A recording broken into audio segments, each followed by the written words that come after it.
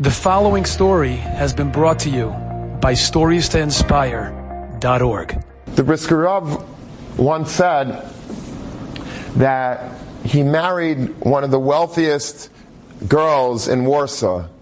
He married a girl from Warsaw whose father was like a gazillionaire.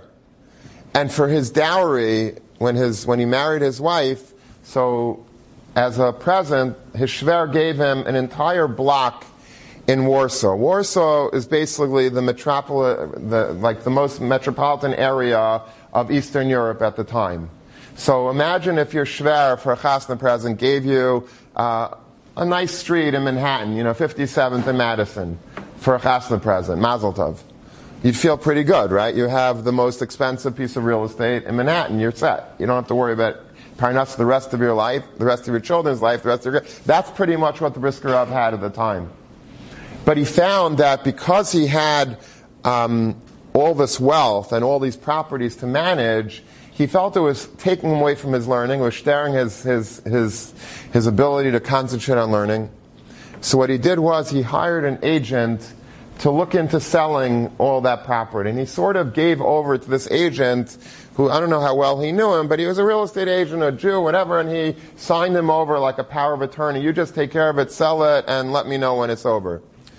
Within that, a short amount of time, I think World War I broke out, and everybody, the whole world was turned over, and the Brisker Rav didn't know what happened, to this broker. He didn't know what happened to it, but he came back and he did some research, found that this broker had died, but before he had died, he had somehow transferred ownership from the Brisker Rav to himself. Basically, he took all the Brisker Rav's money. So Brisker Rav went from being one of the wealthiest Jews in the world to being poverty-stricken. He had nothing. That was all he had. And he was starting to get very agitated, as you can imagine. You think that you're worth, $50 million, $100 million you haven't made, you could learn the rest of your life, and all of a sudden you realize you have nothing. That's a pretty heavy blow. So what did the Brisker Rav do? He said, I started learning Shara B'tachon Chavis Hababas. He said, that's all I had. I had nothing else. I had Shara B'tachon Chavis Hababas. And I said, I would chazer it, and I chazer it, and I chazer it. And it made me so happy.